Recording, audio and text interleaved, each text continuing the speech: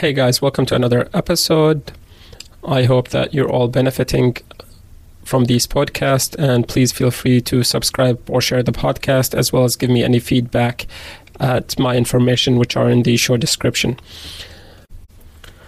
What additional areas should we pay special attention to when we're looking at a bone scan? So blind spots for a bone scan, or tricky ways of asking us to evaluate a bone scan, is by having particularly a breast mass or breast cancer, and we just get carried away with looking at the bones. We don't evaluate for soft tissue, particularly breast cancer or soft tissue infection.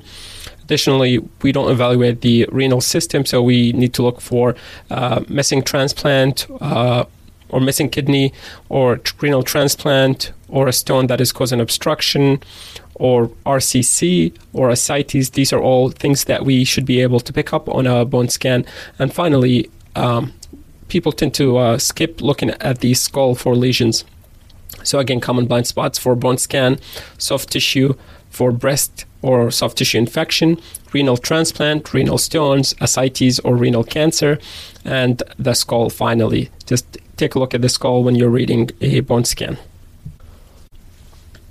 What structures pass through the spinoglenoid notch? The suprascapular nerve pass through the spinoglenoid notch.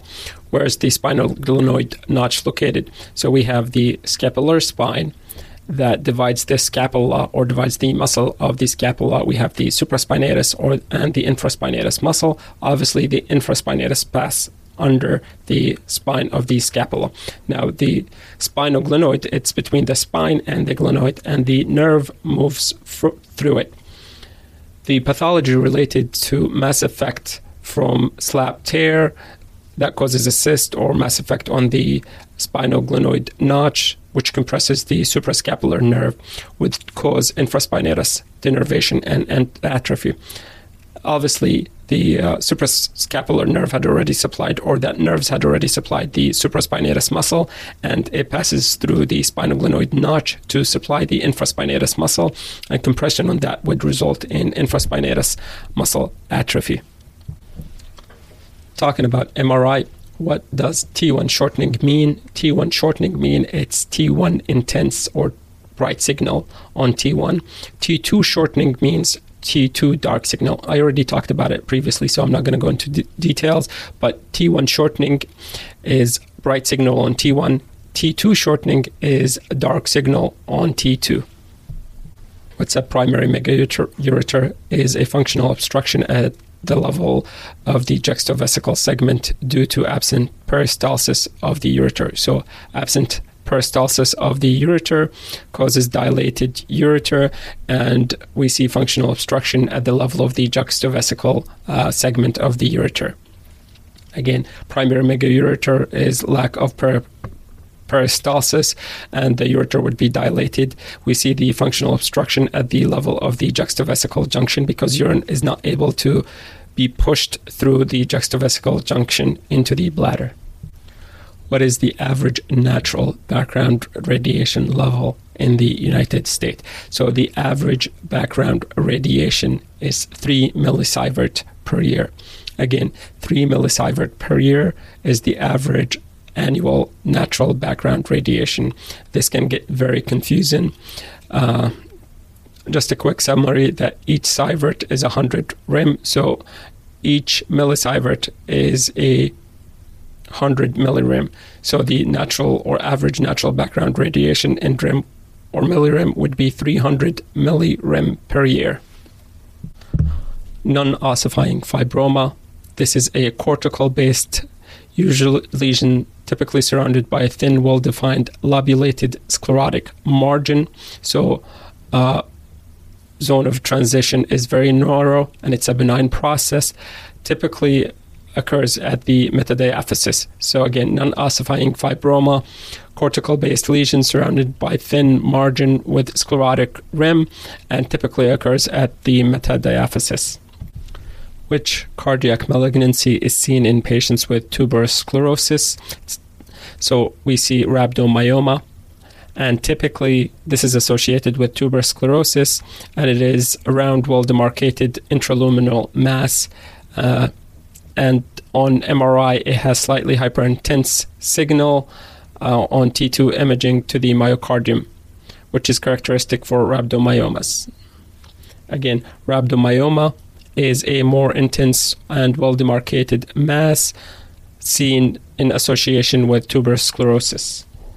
What is Lemierre syndrome? This is a triad of tonsillar enhancement, ipsilateral thrombosis of the jugular vein or external jugular vein, and pleural effusion. Typically, this is seen in oropharyngeal infections such as pharyngitis or tonsillitis with thrombophlebitis of the jugular vein with distant septic metastasis into the lung, which causes the pleural effusion. Again, Lemierre syndrome is triad of tonsillar enhancement from the infection or inflammation, ipsilateral thrombosis of the jugular vein, and pleural effusion from pulmonary metastasis. Obviously, we'd also expect to see lymphadenopathy because it's an extensive disease. What is the origin of the uterine artery? It arises from the anterior division of the internal iliac artery. What is the origin of the ovarian artery? Typically arising from the aorta. So ovarian artery arises from the aorta, and uterine artery arises from the internal iliac artery, particularly the anterior division. What is bronchopulmonary dysplasia, or chronic lung disease of prematurity? This is basically the continuation of respiratory distress syndrome, and it is defined as abnormal chest radiograph and persistent need for oxygenation beyond 28 days of life. Typically diagnosed earlier than that, but the guidelines is 28 days of life is when you start calling it bronchopulmonary dysplasia or chronic lung disease of prematurity. What's different between bronchopulmonary dysplasia and RDS, even though they're a spectrum, in respiratory distress syndrome, this is an acute finding after birth, and we have low lung volumes.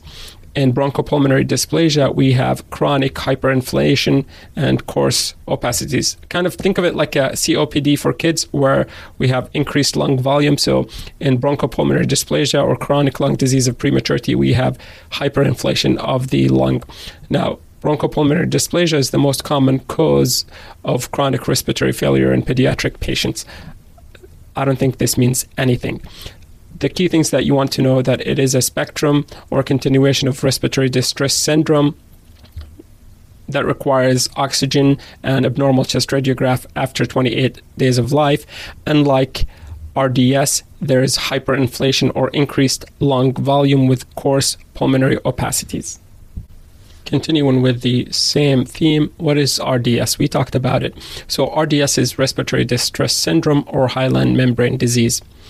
Typically, this is caused by insufficient surfactant production due to immature type 2 pneumocytes, which result in decreased lung compliance.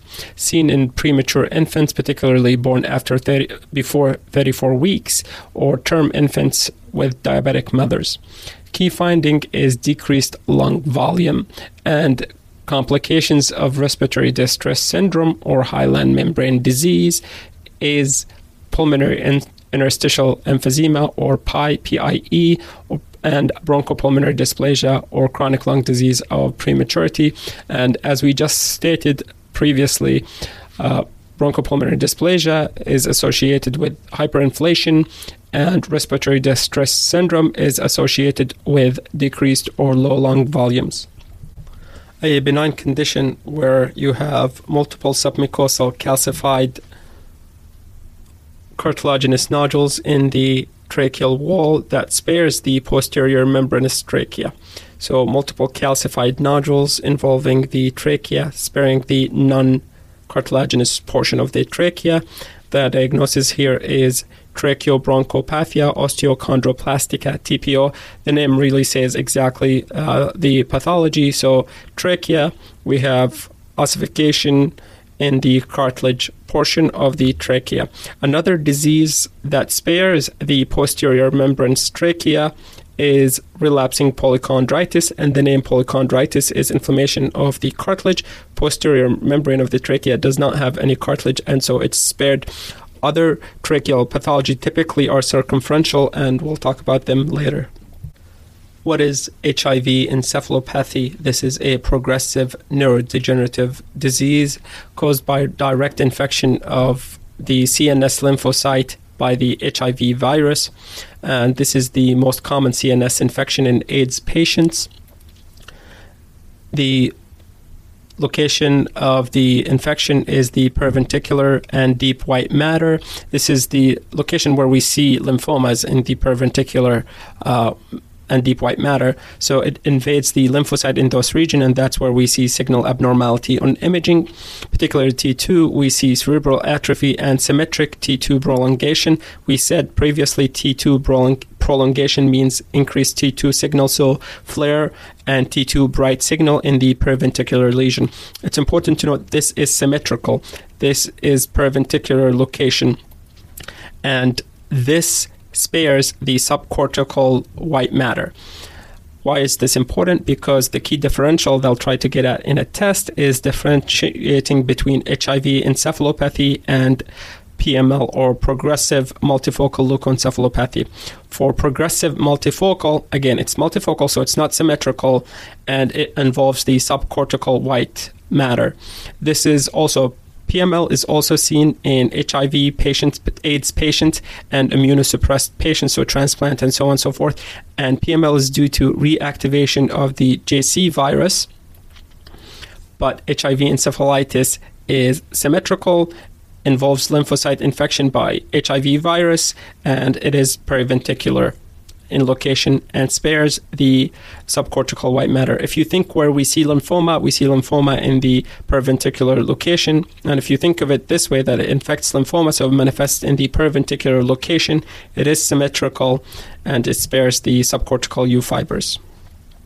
We will end a little bit early today, and hopefully you can listen to it again and go over the facts.